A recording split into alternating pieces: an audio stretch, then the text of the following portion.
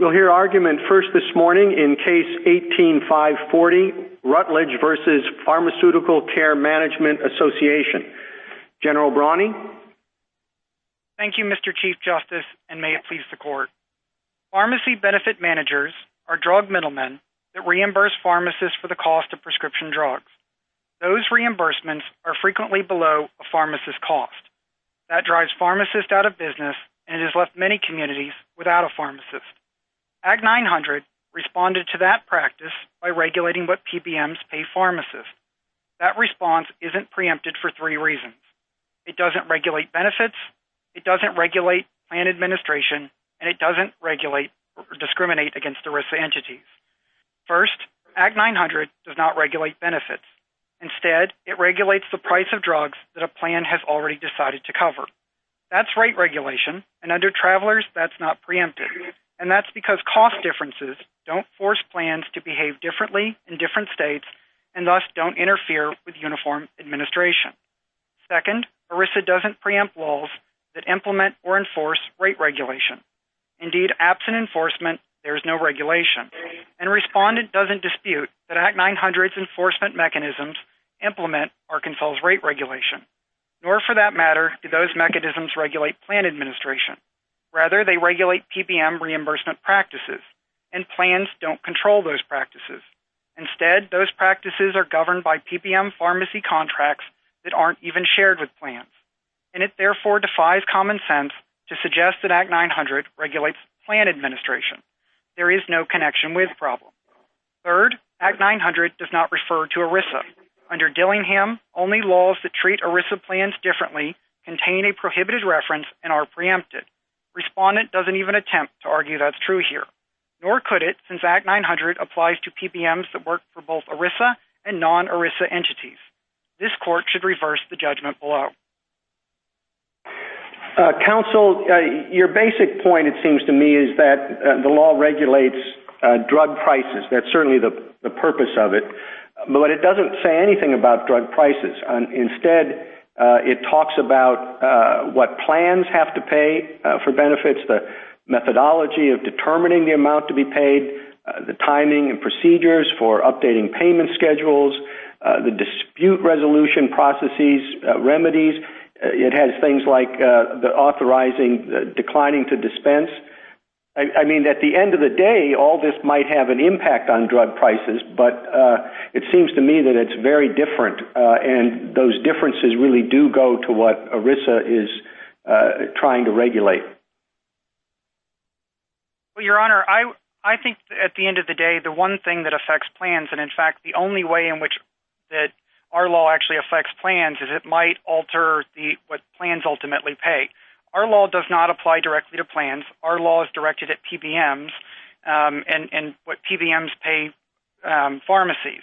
So in that sense, the only effect on a plan, or the only effect that a plan might see, might be the possibility that at the end of the day it might pay a little bit more, but that's the same thing that was true in Travelers. In Travelers, when New York regulated what commercial insurers were paying hospitals with the surcharges, this court acknowledged that the odds were that those surcharges would be passed on to the plans, and that might affect how the benefits packages that the plans might choose to offer. It might influence the choice of administrator, but what the court emphasized is at the end of the day that that's just cost, and it might influence shopping decisions, but ultimately what's important is it's not dictating substantive plan decision-making. And the same thing is true here. We haven't dictated how plans resolve anything. We haven't dictated plan decision-making about what to provide or how to provide it or anything like that. All of the mechanisms that Your Honor referred to really are mechanisms that are PBM mechanisms.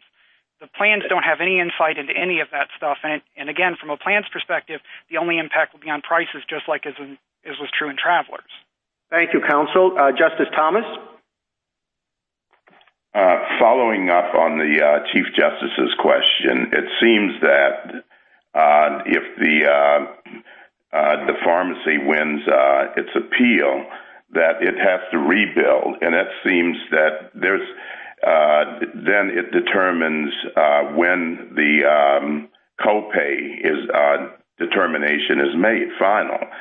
So that seems to be something, the copay determination, that you would normally expect the plan to decide. So isn't that something central to the plan. So, Your Honor, it actually doesn't affect things like copay. In fact, copay would be a flat fee, for instance, that the beneficiary would pay, and the only adjustment that's made as a result of a reimbursement appeal, which, by the way, happens now, the only adjustment that's made as a result of that would be the adjustment of what the PBM owes the pharmacy. I don't disagree, Your Honor, that in a small number of cases there might be some downstream impact on what the beneficiary owes. In a copay situation, which is 81% of situations, that's not true because the copay is a flat fee and that's never going to change. But in those cases where we're talking about something like a high deductible plan or a co-insurance plan, there might be an effect downstream on the dollar amount that the beneficiary pays. But what's important from an ERISA perspective is that what the plan promised the beneficiary, which is the applicable rate of coverage, which is the co-insurance rate, or you will get your drug minus this copayment. None of that changes. Act 900 doesn't impact any of that, and that really underscores that we haven't regulated central plan administration. The same thing would be true, frankly, today. Drug prices float up and down. They represent that they are continuously adjusting the MAC list every day to reflect market prices. So that means that today a beneficiary who's under, let's say, a co-insurance plan might pay one price for a drug at the counter and might pay something else the next day just because the price has changed it. But it doesn't mean that the benefit has changed because the benefit is not the MAC price. The benefit is what the plan ultimately promises. Thank you. Justice Breyer? In a state where every plan that pays for health is an ERISA plan, suppose the state passes a law like 900, or more simply, passes a law that says all insurance plans must pay druggists at least X, or no insurance plan can pay more than Y, or something like that, regulating the price that they're going to have to pay the plan. State A, all the plans, and only the plans, are ERISA plans. State B, none of the plans are ERISA plans. And State C is Arkansas, where I don't know what the percentages are, but you can tell me. Does that matter? It doesn't, Your Honor, because what Arkansas's law actually regulates here is the price that the PBM pays the pharmacy. And because what we're not talking about here is it's not a matter of central plan administration, as this court explained in Travelers, the amount that a service provider is paid, it really doesn't matter at the end of the day whether the law applied to PBMs. In other words, it doesn't matter what the scenario is. Okay. Well, imagine what the law says in State A, where every insurance plan is an ERISA plan. Every ERISA plan in this state must pay a druggist for aspirin no less than $3.20. Preempted? Again, Your Honor, because it's regulated. Because every ERISA plan must do that, and that's what there is. Well, if it specifically refers to ERISA plans... No, it doesn't. It just says a plan of type A, which all happen to be ERISA plans. I guess it would depend on the scenario, but if it were exclusively an application to ERISA plans as a result of they're the only ones who fit the definition, then, Your Honor, we would potentially have a reference to problem. But again, that's not the issue here because our law doesn't apply exclusively to ERISA plans. And what's the percentage? So the record doesn't reflect what the percentage is that's backed ultimately by an ERISA plan, but we do know that it's not all of them. In fact, PCMA brought a Medicare Part D claim and was able to prevail on that claim in the Eighth Circuit, which would underscore that they're not all ERISA plans. Also, there are people who purchase commercial insurance on the ACA exchange in Arkansas, and obviously a PBM that works for a commercial insurer that was purchased under the ACA exchange would also be covered by our law. Thank you, counsel. Justice Alito? What we have to do in this case is to interpret and apply a federal statute. And what that statute says is that it preempts, quote, any and all state laws insofar as they may relate to any employee benefit plan covered by ERISA. Today, when we interpret statutes, what we generally do is to ask what they would have been what the language would have been understood to mean at the time of enactment. And we have moved away from interpreting statutes in light of the purposes that they are thought to serve. So if we were to take that approach here, wouldn't that lead to the conclusion that that this law is preempted? No, Your Honor, because when Congress used the phrase relate to, it could not possibly have meant anything and everything that possibly relates in some sense to an ERISA plan. I think as Justice Scalia famously explained, joined by Justice Ginsburg, that as every curbstone philosopher knows, everything is ultimately related to everything else. And that really means there would be no limiting principle, and that would present serious constitutional concerns. So I think given that, what this court has historically done when it's had language like that's as broad as that would present problems, or as broad as it is here, it looks to the overall structure of the statute, so the overall purposes of ERISA. What is ERISA concerned with? What does it specifically address? And what do we know are Congress's goals based on the statute? Well, that is an interpretation. That is the purpose of interpretation. And maybe we don't have an alternative, but if we follow the way we generally interpret statutes, in this case, you would be in a lot of trouble, wouldn't you? I don't think so, Your Honor, because I think ultimately, at the end of the day, that you have to interpret that language in light of the remainder of ERISA and what ERISA actually is concerned with, which is the planned beneficiary relationship. And the things that are specifically listed in ERISA that are designed to ensure benefits are more secure, and Act 900 in no way regulates the planned beneficiary relationship. Thank you, Counsel. Justice Sotomayor? Counsel, I want to follow up a little bit on Justice Breyer's question.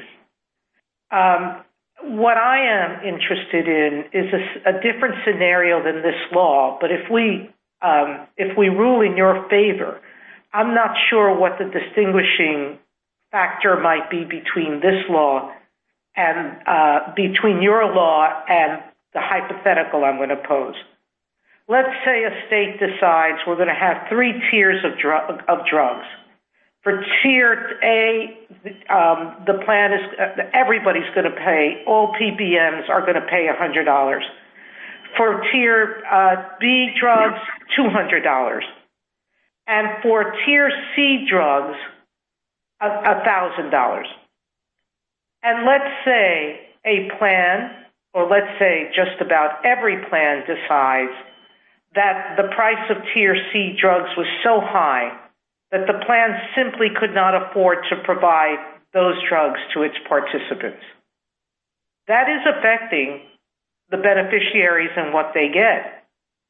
And it's affecting, at least for those who are not on fixed copays, but on percentage copays. Your fixed ones, I'm assuming, is when you pay $5, $10, $15, or $20 for each drug, as opposed to one that says, we'll pay 80% and you pay 20%.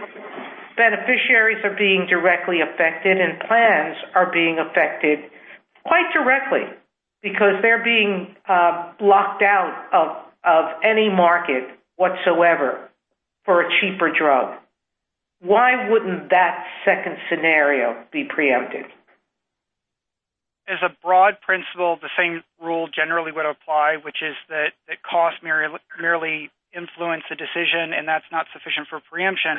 But what I would add is the scenario I think Your Honor is posing would be addressable under what Travelers said, that if you had a rate regulation that it was in fact so onerous that it dictated substantive plan decision-making. It's sort of the scenario Your Honor has posed where it's $1,000 for a drug. If it's true that that's in fact so onerous that it's dictating the terms of the substantive decision-making of the plan, who's a beneficiary, what's covered, it's that kind of law, then that could be preempted under Travelers. Travelers left open that possibility to ensure things like that didn't happen. But that's not this case. This case, obviously, they haven't made an argument that our drug regulation is so onerous that it would dictate their substantive decision-making. Thank you, Counsel. Justice Kagan? General, I had understood the argument in your briefs to extend further than the SG's argument. The SG spends a good deal of time talking about the distinction between regulating PBMs and regulating plans. So if the plan managed prescription drug benefits itself, the SG says that would be a different question and we shouldn't reach that question. I had thought that your argument really made that distinction irrelevant. But when you answered the Chief's question, you said, well, our law is directed to PBMs, not plans. So I guess what I want to ask you is, were we to rule in your favor, should we write an opinion that really makes that critical, or should we write an opinion that makes it essentially irrelevant? I think the easier approach, Your Honor, and the way I answered, I think the easier approach would essentially be that this case is basically Travelers, because in Travelers it was the commercial insurers that were being charged the surcharges, and the way the court analyzed it was to say that the only potential impact on the plans was that it might potentially be passed along to the plans, and that might influence decisions. That same framework applies here because we're the rate regulation applies to the PBM paying the pharmacy, and it's possible that the plans, not required, but it's possible the plans might choose to or the PBMs might choose to pass that on to the plans. So I think the court could resolve this case entirely on that basis. My point, however, was that at the end of the day, I guess it really doesn't, it wouldn't make a substantive difference in a lot of cases. It's just that this one, it illustrates the point that this case looks exactly like Travelers. Thank you, General. Justice Gorsuch? Counsel, your friends on the other side are going to argue that this case is less like Travelers than it is like, I think you pronounce it Gobiel, but you can tell me, where Vermont tried to regulate reporting requirements for all kinds of health care plans, including ERISA plans, and that it just incidentally affected ERISA plans. Of course, we held that preempted there, and counsel's going to get up and tell us that this is exactly like that case, or very close to it, because it affects drug prices all healthcare plans have to pay. Would you care to respond to that now? Sure, Your Honor. This case is very different from Gobey, and I think the critical difference is that Gobey ultimately was about a statute that regulated a fundamental ERISA function. I think the language this court used was that it was a direct regulation of a fundamental ERISA function, which is record keeping and reporting that's specifically listed and detailed in ERISA, and the Department of Labor has additional power to issue additional regulations under. And because that was a specific ERISA function that's specifically listed in ERISA, what this court said is that Congress couldn't regulate it. I guess my question, counsel, is if reporting relates to health plans, why wouldn't the payment for drugs, that would seem to be one of the central functions of a health care plan? I would agree with that, Your Honor, but I think the difference is that in Gobey, Congress specifically spoke and imposed specific requirements for reporting and record keeping. There are no ERISA provisions that govern a dispute between what a third-party administrator pays a service provider or even what a plan would pay a service provider. Instead, those things are generally left to the states to regulate. And in fact, the PBM pharmacy contract, for instance, those are ordinary state law contracts that are ordinarily subject to state law enforcement mechanisms. If there was a dispute under that contract. Justice Kavanaugh? Thank you, Chief Justice, and good morning, General Brani. Picking up on questions Justice Alito and Justice Sotomayor asked, the other side argues that Act 900 will have a clear negative effect on plan beneficiaries who are Arkansas workers, and that if so, it must relate to ERISA plans. Do you agree or disagree with the premise that this will have an effect on plan beneficiaries? I disagree with that, Your Honor. And can you explain that? So ultimately, what we've regulated is, again, the price that the PBM pays the pharmacy. And what we're talking about that's being regulated there really is the margin. We're requiring, I guess you could say, PBMs to reallocate some of that margin back to the local pharmacies in order to ensure that they can remain in business and so that small town, independent, rural pharmacies across our state, people in those communities retain access to pharmacies. Because when a small town pharmacy closes in Hampton or Gillette, Arkansas, it might be 30 miles to get drugs. It might be 30 miles to get an immunization. So we're protecting those individuals in those communities. But I also think that the decision by the PBM, there's no requirement that the PBM pass on any cost increases that might come along with that to the plan. That's entirely up to the PBM's business decision. It can decide not to pass those along, and if their representations below that they compete competitively based on price is true, then it may be true that some PBMs choose to pass on those costs, some do not. But ultimately, that's up to the PBMs. That's not a product of anything that Arkansas has done, and it might influence plan decision-making, but you can't guarantee that that's going to be the case any more than that was the case in Travelers. Thank you. Counsel, why don't you take a minute to wrap up? Thank you, Mr. Chief Justice. At the end of the day, ERISA doesn't preempt state rate regulation, and Act 900 is state rate regulation. Indeed, to put an even finer point on it, this case is Travelers. All the provisions at issue here regulate rates, or at a minimum, they all implement or enforce Arkansas's rate regulation. And Respondent doesn't dispute that. And to the extent that Respondent relies on the complexity of the PBM pharmacy reimbursement process, that also doesn't change the analysis. Indeed, to the extent that process is complex, it's not a result of Arkansas's rate regulation, but how PBMs have chosen to structure the market.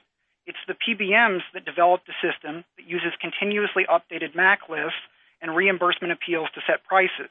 And all that Arkansas has done is impose a rate regulatory rule of decision on top of the system that the PBMs themselves designed. And for the same reason that New York's rate regulatory rule of decision wasn't preempted in Travelers, Arkansas's isn't preempted here. Thank you, Mr. Chief Justice. Thank you, Counsel. Mr. Liu? Mr. Chief Justice, and may it please the Court, the key question in this case is whether the Arkansas law directly regulates the central matter of plan administration. If it does, then the law has an impermissible connection with the ERISA plan. But if it does not, then there is no impermissible connection and no ERISA preemption.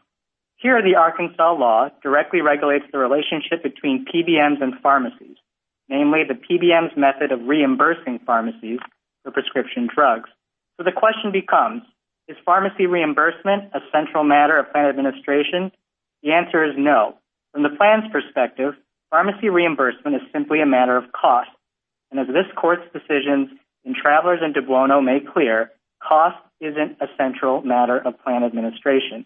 Indeed, in Travelers, this Court upheld a state law that regulated the method for reimbursing hospitals.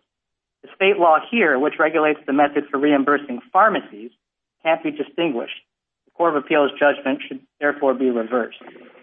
Counsel, I want to focus, I think it's on the same question that Justice Kagan asked your friend. Much of your brief focuses on the fact that the regulation here is directed to a third party rather than a plan. And then at the very end, I think you say, well, it doesn't really make that much of a difference. So is your approach focusing on who is being regulated or what is being regulated? It is focused on what is being regulated. As I said at the outset, our test is, does the state law directly regulate a central matter of plan administration? Now, you're right, Mr. Chief Justice, that we devoted a portion of our brief to refuting what we understood to be Respondent's only way of distinguishing Travelers, which was to say that the law in Travelers fell on insurers and not plans themselves, whereas the law here does. And our response to that argument was twofold. First, to say that that's just a misreading of the state law here. It doesn't apply directly to plans. But more importantly, secondly, that even if it did, it wouldn't matter, because at the end of the day, pharmacy reimbursement just isn't a central matter of plan administration. Thank you, Counsel. Justice Thomas? Chief, I have no questions. He addressed my concerns. Justice Breyer? The same. I have no addition. Thank you. Justice Alito? Justices Scalia and Ginsburg suggested that it would be preferable if we reformulated our cases, our jurisprudence on ERISA preemption, and asked whether a state law fell within the field that ERISA preempts. Do you recommend that we take that approach? Would it work?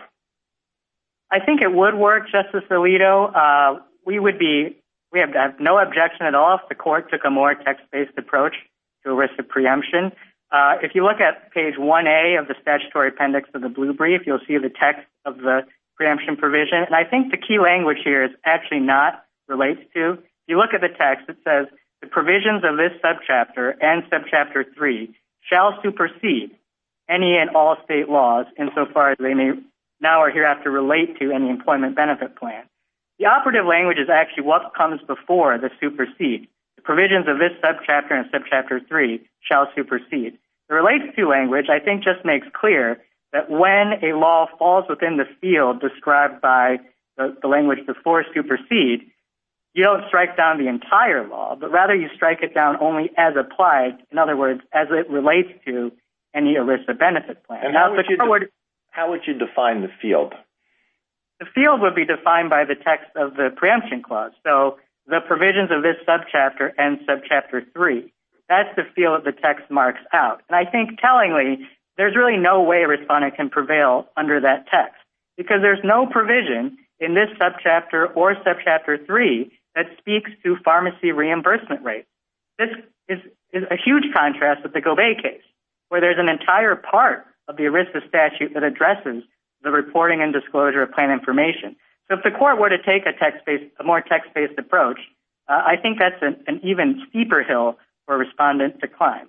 Well, what you've just mentioned sounds more like conflict preemption to me than field preemption. Or did I misunderstand what you said? No, I think the provisions of this subchapter and subchapter 3 mark out the field. There may be cases, as was the case in Gobet, where the state law reporting requirements were actually consistent with and supplemented the federal regime. So you wouldn't have, strictly speaking, any conflict preemption, but we would still say that the state law fell within the field occupied by, quote, the provisions of this subchapter and subchapter 3. Thank you. Justice Sotomayor? Counsel, what benefit would exist by our resolving the theoretical disputes among our colleagues? Because Justice Alito pointed to Justice Scalia and Ginsburg's views, but there were others expressed by many of my colleagues. And a number of amici point out that despite the differences, the outcomes would still remain the same. So is there a reason why we should go down one path now as opposed to another? I don't think there's a strong reason to do so here, Justice Sotomayor, because we think this is a pretty straightforward case, even under existing precedent. If you look at all the cases this court has found a state law to have an impermissible connection with the ERISA plans, there are 8 of them. 7 involve state laws regulating the plan, participant, or beneficiary relationship, by regulating what healthcare services are covered, who counts as a beneficiary, how benefits are calculated, and how participants can enforce their own rights under the plan. Then there was an 8th case, Gobet, which involved a function that ERISA itself addressed. This case falls within neither of those categories. It's not a case involving a state law regulating the plan, participant, or beneficiary relationship, and it's not a state law that regulates a function that ERISA specifically addresses. So even if this court were to leave its existing precedent in place, we think this is a pretty straightforward case. Thank you, counsel. Justice Kagan? Mr. Liu, one of the main drivers of ERISA's preemption provision was a concern about uniformity. And here we have 45 different states that have passed all kinds of laws with respect to these PBMs. And I'm wondering why that doesn't raise exactly the specter that the drafters of ERISA were concerned about, where the PBMs, are trying to do 45 different things in 45 different states in a way that really does affect plan administration. Well, Justice Kagan, this court recognized in Eaglehoff on page 150 that all state laws create some potential for the lack of uniformity. And so the question has to be, is the lack of uniformity in an area that ERISA cares about? And I think this just goes back to the question I set forth at the outset. if the law regulates a central matter of plan administration, then that's an area that ERISA cares about, and disuniformity in that area is going to be a good reason for ERISA preemption. But if we're talking about an area of traditional state regulation that is beyond any central matter of plan administration, I think those uniformity concerns go away. If it were otherwise, preemption would scarcely run its course, as I think this court has said. If all state laws carry the potential for uniformity, if pointing to this uniformity were enough, all state laws would preempt it. I do want to add, though, that this isn't, when we talk about PBM pharmacy reimbursements, it's not like this was an area that was marked by pristine uniformity. Whether there's preemption here or not, there's going to be a lack of uniformity in cost. And that's by design. As the record shows, Joint Appendix pages 320 to 321, PBMs maintain hundreds of MAC lists, varying by plan, coverage, and pharmacy. So yes, if there's no preemption here, it's going to add one more variable to that list. But PBMs already tailor their MAC list to a lot of different variables. And Thank even you, Mr. Liu. Justice Gorsuch? No questions. Thank you. Justice Kavanaugh? Thank you, Mr. Chief Justice, and good morning, Mr. Liu. You said at the outset that cost is not a central matter of plan administration. And I think when you zoom out, that statement suggests something's gone awry here in the jurisprudence because costs will directly affect the benefits paid to beneficiaries. And the goal of ERISA, after all, was to protect American workers, including, it would seem, against state regulation that would perhaps favor state businesses over state workers. So why shouldn't ERISA care about costs that are going to be increased and thereby passed on in the form of lower benefits or worse benefits to Arkansas workers? Well, I think Travelers already answers this question. We had the same issue in Travelers, as the court recognized on page 659. The surcharges there were going to be passed along to plans and their beneficiaries eventually. And I think the reason why Travelers didn't think that was enough to trigger ERISA preemption was because increased costs actually don't affect the basic bargain between the plans on the one hand and the participants and the beneficiaries on the other. I totally agree that ERISA was enacted to protect that relationship, but increased costs don't affect the terms of that relationship. You take the example of the coinsurance. Yes, it's true that if costs go up, the dollar and cents amount you'd have to pay in coinsurance would go up too. But that was also true in Travelers. I mean, the very first line of Travelers said that the surcharges were assessed on the patients themselves. So the idea that there might be some cost-sharing arrangement between the patients there and the insurers was right before the court, and it didn't make a difference. I think you have to ask in all these cases, what is being regulated? And if it's not the plan participant relationship itself, which I agree is central to what ERISA cares about, then there is no preemption.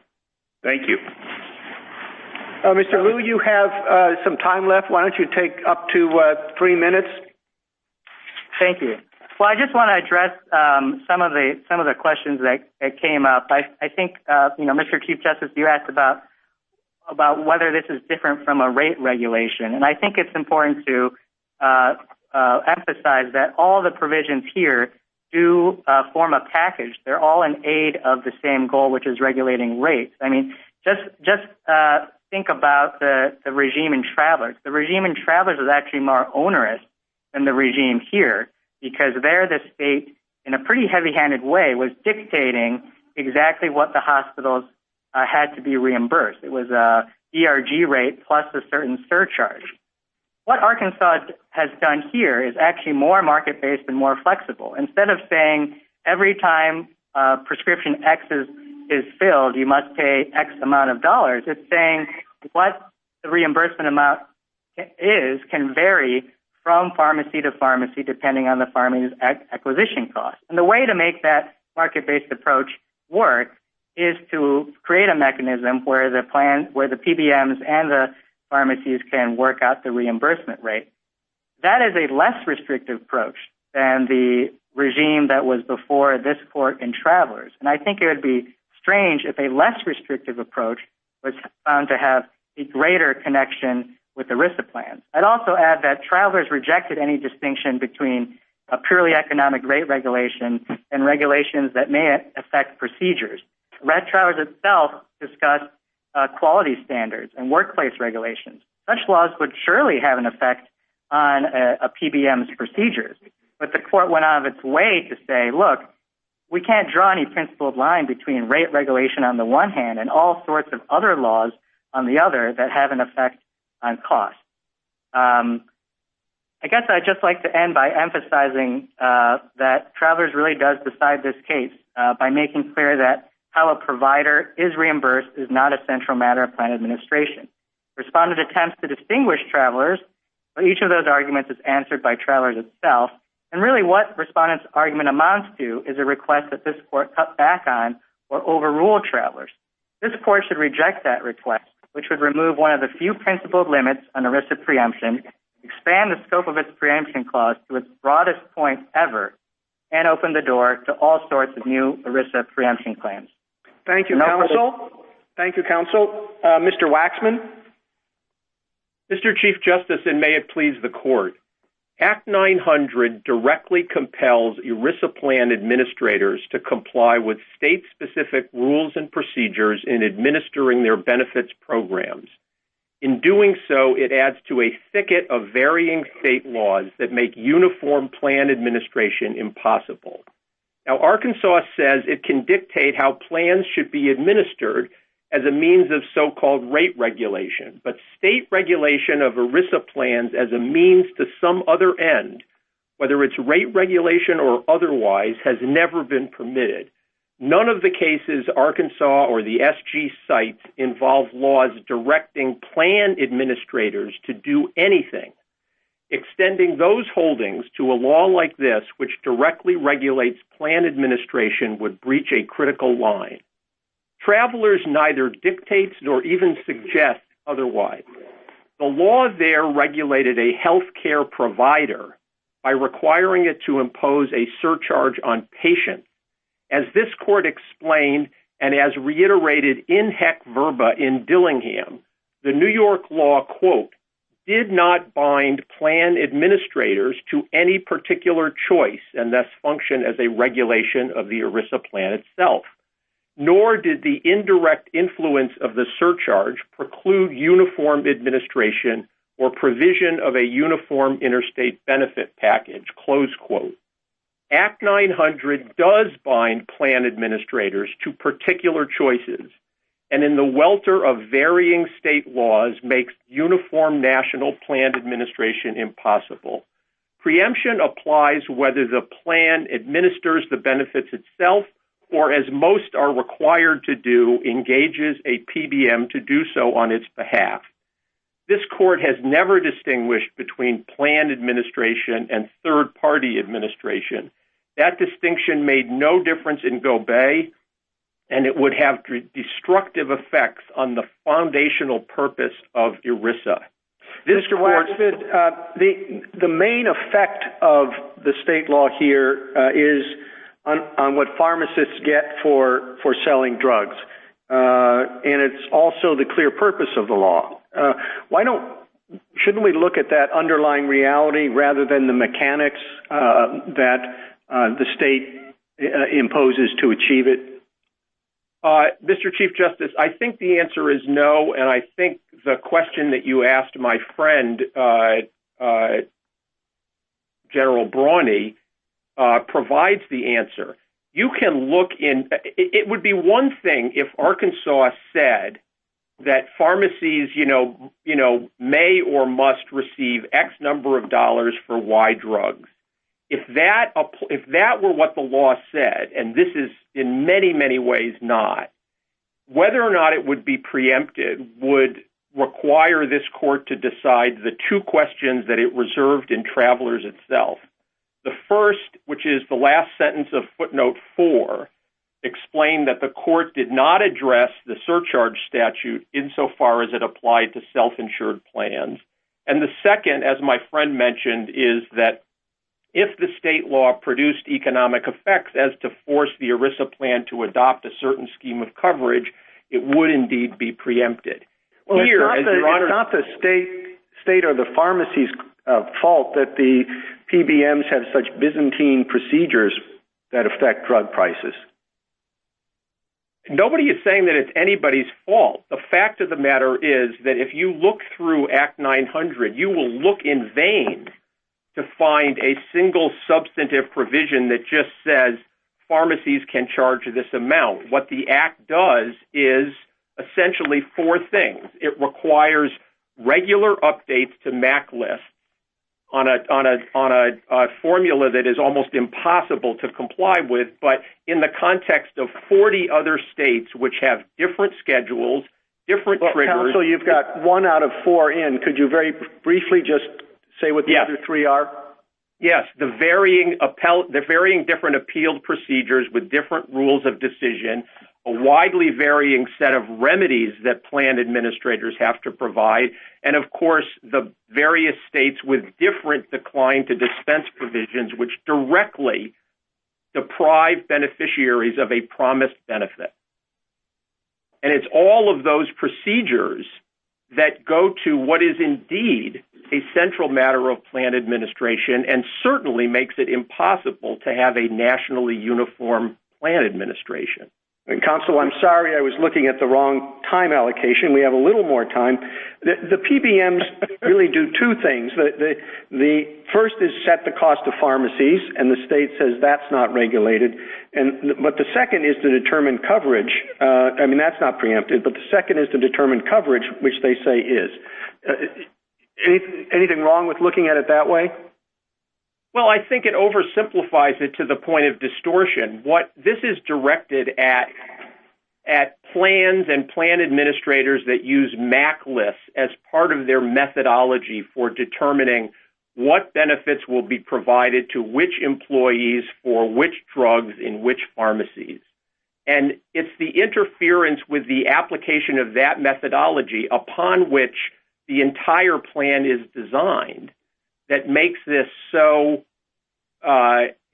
preempted. If I may just refer the court to the court's opinion, and this is Egelhoff quoting Fort Halifax, quote, state regulations affecting an ERISA plan system for processing claims and paying benefits impose precisely the burden that ERISA preemption was intended to avoid. Thank you, Counsel. Justice Thomas? Thank you, Chief Justice.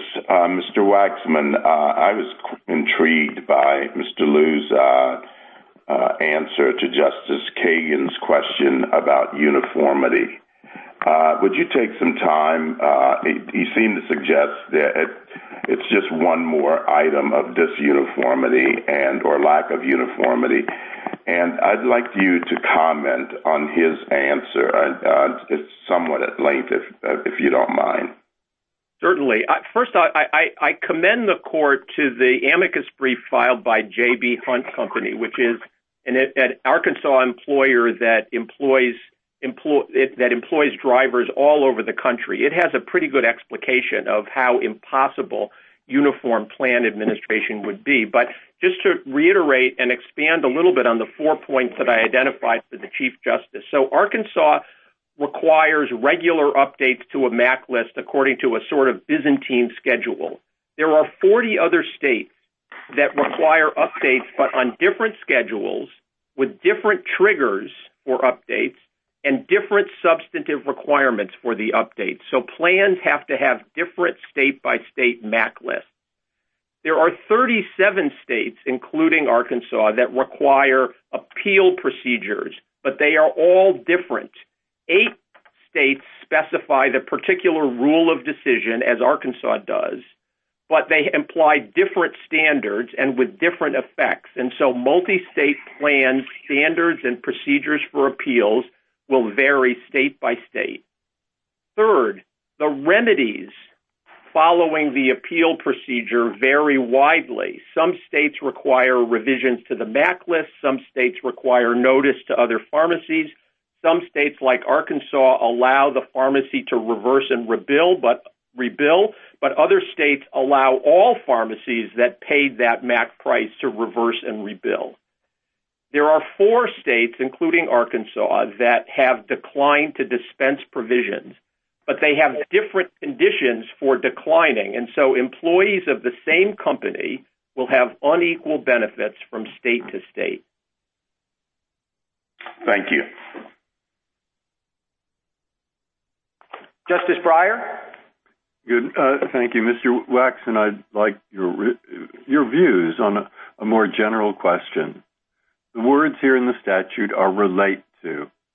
Everything does relate to everything else. So what kind of relate to? And obviously the court struggled with that. What about state setting prices, high prices or low prices, of hospital services, of pencils, of orange juice? They all relate to costs. So we've got out of that one by saying, well, even the hospital services, even that, just raising prices isn't a close enough relation. That's interesting. Now, you've put that on, you've taken an aspect of that. You said, well, no, it's the procedures that you use in order to decide what the prices are that's the problem.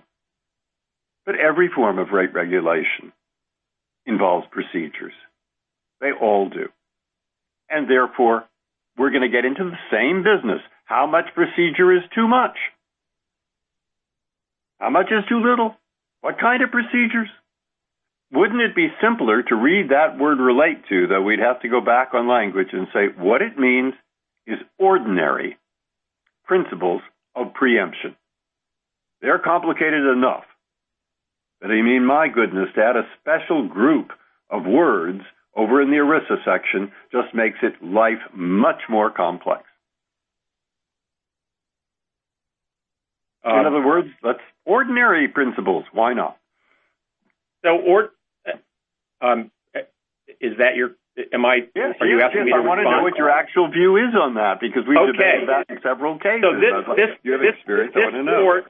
this court has evolved a very particular and I think and widely applied standard for what relates to mean. It says on the one hand if it refers to, and on the other hand if it is concerns. And as to the latter, which is what we've been talking about, this court has said it will be preempted if it does either of two things. Mm-hmm. Either the state law governs a central matter of plan administration, or it interferes with nationally uniform plan administration. Now, again, just one more sentence to answer your question. The difference isn't how many procedures it dictates or doesn't.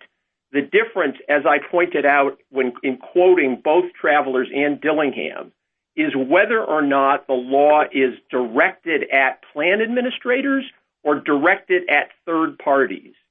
And in this case, if the test is whether or not it quote binds plan administrators to any particular choice and thus functions as a regulation of the ERISA plan itself, that is the very characterization of what this law does. Yeah. It binds ERISA plans to any number of choices, which I articulated. So does price fixing. So does, in fact, any system of regulating to apply prices. So, price fixing is the subject of another federal statute, and ERISA plans, I don't think that there is an exemption from the Sherman Act or the Clayton Act. No. You forget that question, because I don't have time and I can't be clear enough. Go ahead. I see your point. Justice Alito? Mr. Waxman, you were stressing how complicated it would be for PBMs to comply with laws like the Arkansas law and similar laws in all the states. But it struck me that what they do, even without a law like Arkansas, is extremely complicated. And it requires, I'm sure, pretty complicated computer programs, and that's why apparently there are so few of these PBMs. It requires a pretty sophisticated entity to deal with this situation at all. So in light of that, why would it be so difficult and costly and burdensome for the PBMs to deal with a variety of different state laws? Well, you're quite right, Justice Alito, that, as the D.C. Circuit pointed out in its PCMA decision, which all parties are citing, this complexity of providing American workers with pharmacy benefits is tremendous, and that's why, as a practical matter, they have to use third-party administrators to do this. The fact that they have third-party administrators which allow them to provide these kind of benefits on a price-efficient basis doesn't mean that ERISA permits every individual state to add additional levels of complexity. And if you just look at just the requirements for the 40 different tests and schedules for updating MAC lists and what price consequences to plans and beneficiaries every update to the MAC list has, it's an immense complication, and it affects the benefits that beneficiaries receive. Similarly, the remedies that vary from one state or other, imposing on plans that very often are national plans, mean that employees of the same company will have unequal benefits from one state to another, and plans will have to have either plans themselves or using the third-party administrators that they have appointed as agents to administer the plan on their behalf, different procedures and different remedies and different update schedules in every different state, which themselves frequently change.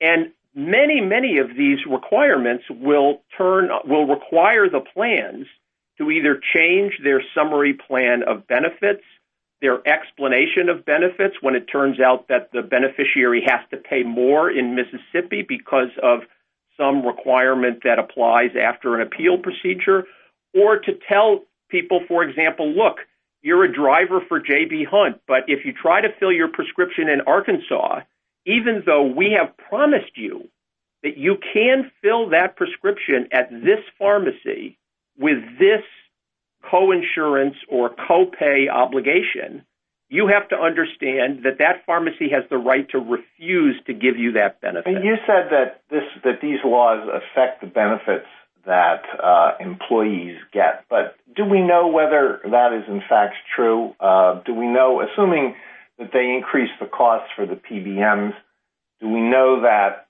how much of that increase in cost is passed on to plans and beneficiaries, and how much is absorbed by the PBMs? So we don't have specific data on this, but we know the following. First of all, as I think both of my friends on the other side acknowledged, one way or the other, in the very short term or the long term, this is going to cost plans more to administer, and therefore is going to affect the munificence of the benefits, the pharmacy benefits that plans feel that they can afford. Second of all, in terms of the decline to dispense provision, that is an immediate and obvious derogation of the beneficiary's promised rights under the plan. Thank you. And I think... Thank you, Mr. Waxman. Yeah. Justice Sotomayor? Counsel, following up a little bit on Justice Alito's question and turning it a bit on its head, the SG had made an awful lot in his brief about the fact that this enforcement mechanism fell on the PBMs rather than the plan. But as was pointed out in Gobel, we came to a different conclusion on the reporting requirement. But would a ruling in this case in favor of petitioners have plans reconsider whether they're going to use PBMs at all? Well, I think... Could they reconsider it if they thought this was just too onerous? I think as a practical matter, yes, they definitely would reconsider, and I think that points out the reason why in Gobel the court found of no moment whatsoever that the Vermont state law in Gorbet didn't even apply to the plan or the plan sponsor.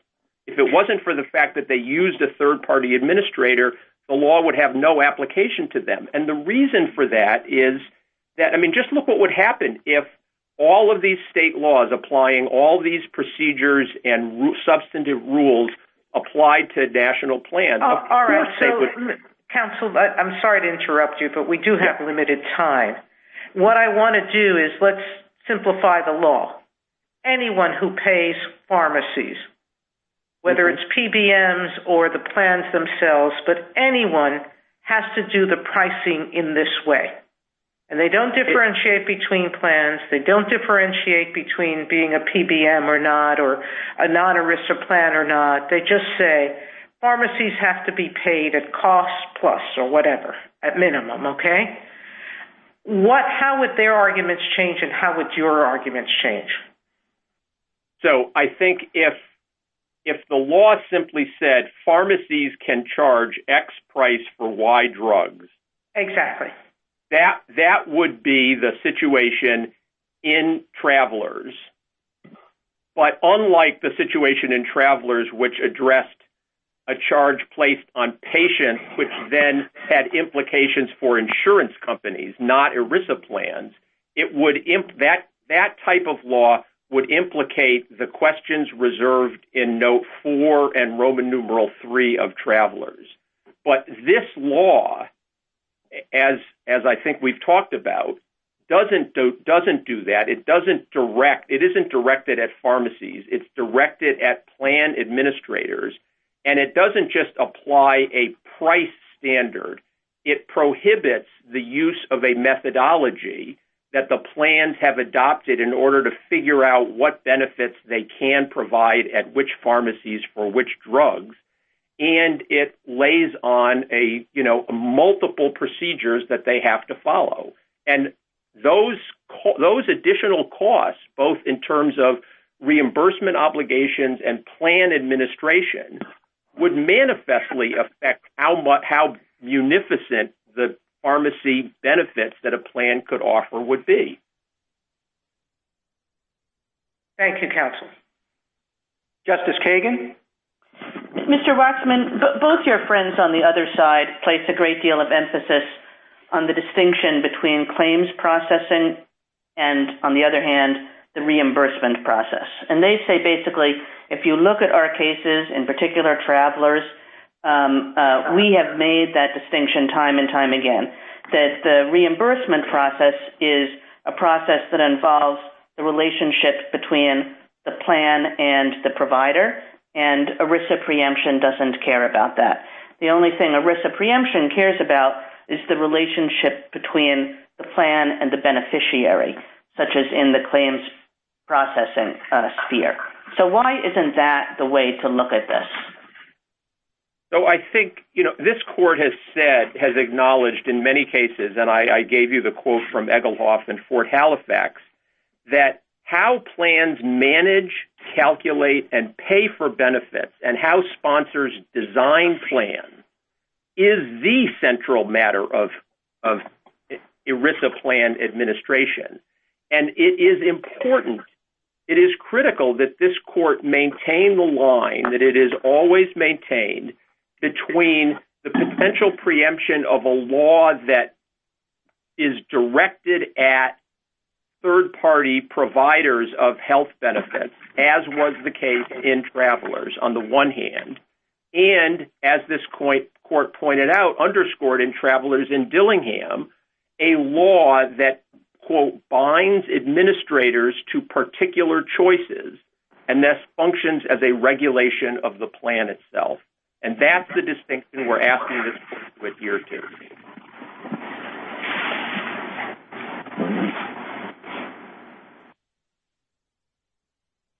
I'm sorry, did I answer your question? Hello? Justice Gorsuch. Good morning, Mr. Waxman. Good morning, Justice Gorsuch. If ERISA preempts the law here, should we worry that it also preempts other sorts of general regulations about other kinds of benefits? This follows up on Justice Kagan's line of questioning. Some plans, of course, provide daycare benefits, death benefits, all sorts of other kinds of benefits. Where would you have us draw the line if preemption occurs here? Why not there? Yeah, I think I'm going to give you a variant of the answer that I just gave Justice Kagan. A state law that says, okay,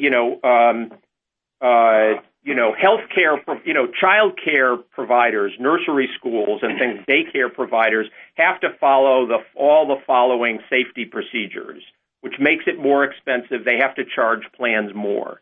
That's travelers. That is a state obligation or a state regulation imposed on somebody who is providing health care or life care products or services. And the fact that, some hospitals charge more than other hospitals has been thought, at least in the travelers' context, subject to the two reserved questions in travelers, not to implicate preemption. But when the state law says to the plan and the plan administrators, if you're providing death benefits, you have to use the following procedures, and you have to update these lists, and you have to allocate benefits between the plan and the plan beneficiary, and you have to let the plan beneficiary know that some funeral homes may refuse the services that we have assured you they will provide under the contract terms, that would be preempted. Okay. Along similar but different lines, what do we do with the fact that there are plenty of ERISA plans that operate without pharmacy benefit managers? There are plenty of pharmacy benefit managers that provide services to non-ERISA plans. And, of course, your clients here are, as I understand it, all pharmacy benefit managers and no ERISA plans. We don't have an ERISA plan that's actually complaining about this before us, as I understand it. Yes, that's right. I mean, there are amicus briefs filed by sponsors of ERISA plans, but the plaintiff in this case, and therefore the respondent here, is the Pharmacy Benefit Manager Association.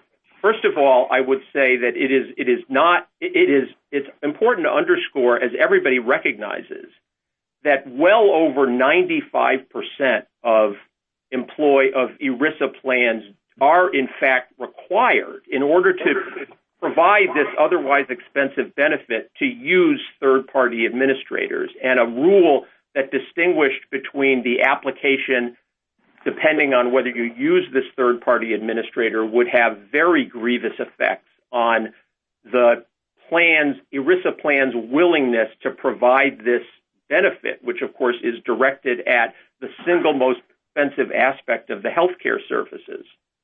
And so I don't know if I've answered your question. I may have talked myself through remembering what the question was, but if I haven't, please give me another chance. Thank you, counsel. Justice Kavanaugh? Thank you, Chief Justice, and welcome, Mr. Waxman. Thank you, The basic music or theme from the other side, as I understand it, is that ERISA focuses on the relationship between plans and beneficiaries and is not as concerned about the economic relationship between plans and pharmacies or healthcare providers, even though, as Justice Breyer rightly said, state laws affecting that relationship would undoubtedly affect benefits. What's wrong with that picture that the other side has drawn, if I have it correct? So I think that what's wrong with it is that it misunderstands the direct regulatory effect that the Arkansas law has on the plans, the design of the plan, and how plans go about managing, calculating, and paying for benefits. And that's the problem here. It's the fact that the law is directed at plan administration, and in fact directed at, in this regard, as again to quote this court, the plan system for processing claims and paying benefits. I mean,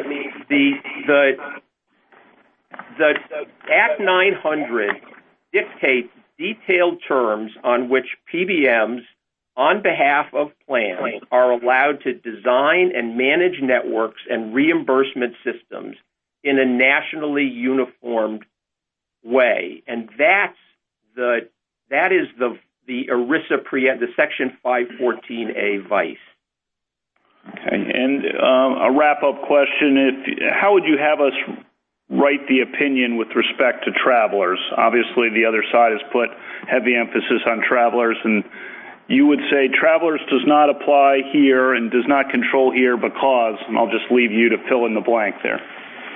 So, travelers does not apply here because, by its terms, travelers was predicated on the correct conclusion that the New York surcharge law, which required hospitals to impose certain charges on patients, quote, did not bind plan administrators to any particular choice and thus function as a regulation of the ERISA plan itself, nor did the indirect influence of the surcharge preclude uniform administrative practice or the provision of a uniform interstate benefit package. And those two aspects of the plan in Travelers and this court's decision in Travelers and Dillingham provide the very distinction that ought to be underscored here, I respectfully suggest. Thank you, Mr. Waxman. Thank you, counsel. We have several minutes left if any of the justices have further questions. Okay, if not, Mr. Waxman, why don't you take up to 3 minutes? Thank you, Mr. Chief Justice. I think I've pretty much covered what I wanted to say. I think that because Act 900 makes uniform plan administration impossible, and because it directly binds plan administrators to particular choices and thus functions as a regulation of the ERISA plan itself, it lies in the heartland of what Section 514A sought to protect. And for that reason, the judgment should be affirmed. If I could, Mr. Waxman, you've used that terminology quite a bit, binding administrators to particular choices. And I guess I would just like to understand particularly what you mean by that. Which choices does it bind administrators to and how? Well, thank you, Justice Kagan. It binds them, number one, to not use the methodology that is reflected in the MAC list upon which the plan's benefits and scope have been predicated. It binds them to a particular schedule of updating MAC lists that varies widely across the country. It binds them to a particular appellate process with a particular rule of decision that varies widely across the country. It binds them to apply particular remedies in the event that the appellate process satisfies the rule of decision. And it binds them to inform their beneficiaries that notwithstanding the promise that the beneficiary can go to pharmacy X and receive drug Y with the following co-insurance terms, in fact, the pharmacy now has the right under state law to deprive the beneficiary of that promised benefit. Thank you. Thank you, counsel. Mr. Brawny, you have 3 minutes for rebuttal. Thank you, Mr. Chief Justice. I think what I'd like to start with is perhaps clarifying my answer to a question that Justice Kagan asked me, which is about really where the focus of our argument is. And it's the same as the government. Really, our point is that Act 900 doesn't regulate central plan administration. And to pick up on Mr. Waxman's last answer, when the court talks about central plan administration and binding plans to things, really what it's talking about is binding plans to decisions about who's a beneficiary, what's the benefit, what's the degree of coverage, that's the copay, co-insurance rate, et cetera, and how those things are determined. It's not rates. It's not what a third-party administrator pays for a service provider. And the fact that that's what we're talking about here really makes this case exactly like Travelers and makes this an easier case because Travelers has already addressed that issue. In terms of attempting to distinguish Travelers, what I understand Mr. Waxman to be saying is, well, it's somehow different because somebody different is being regulated or the surcharges are being, or the rate regulation is being applied somewhere else.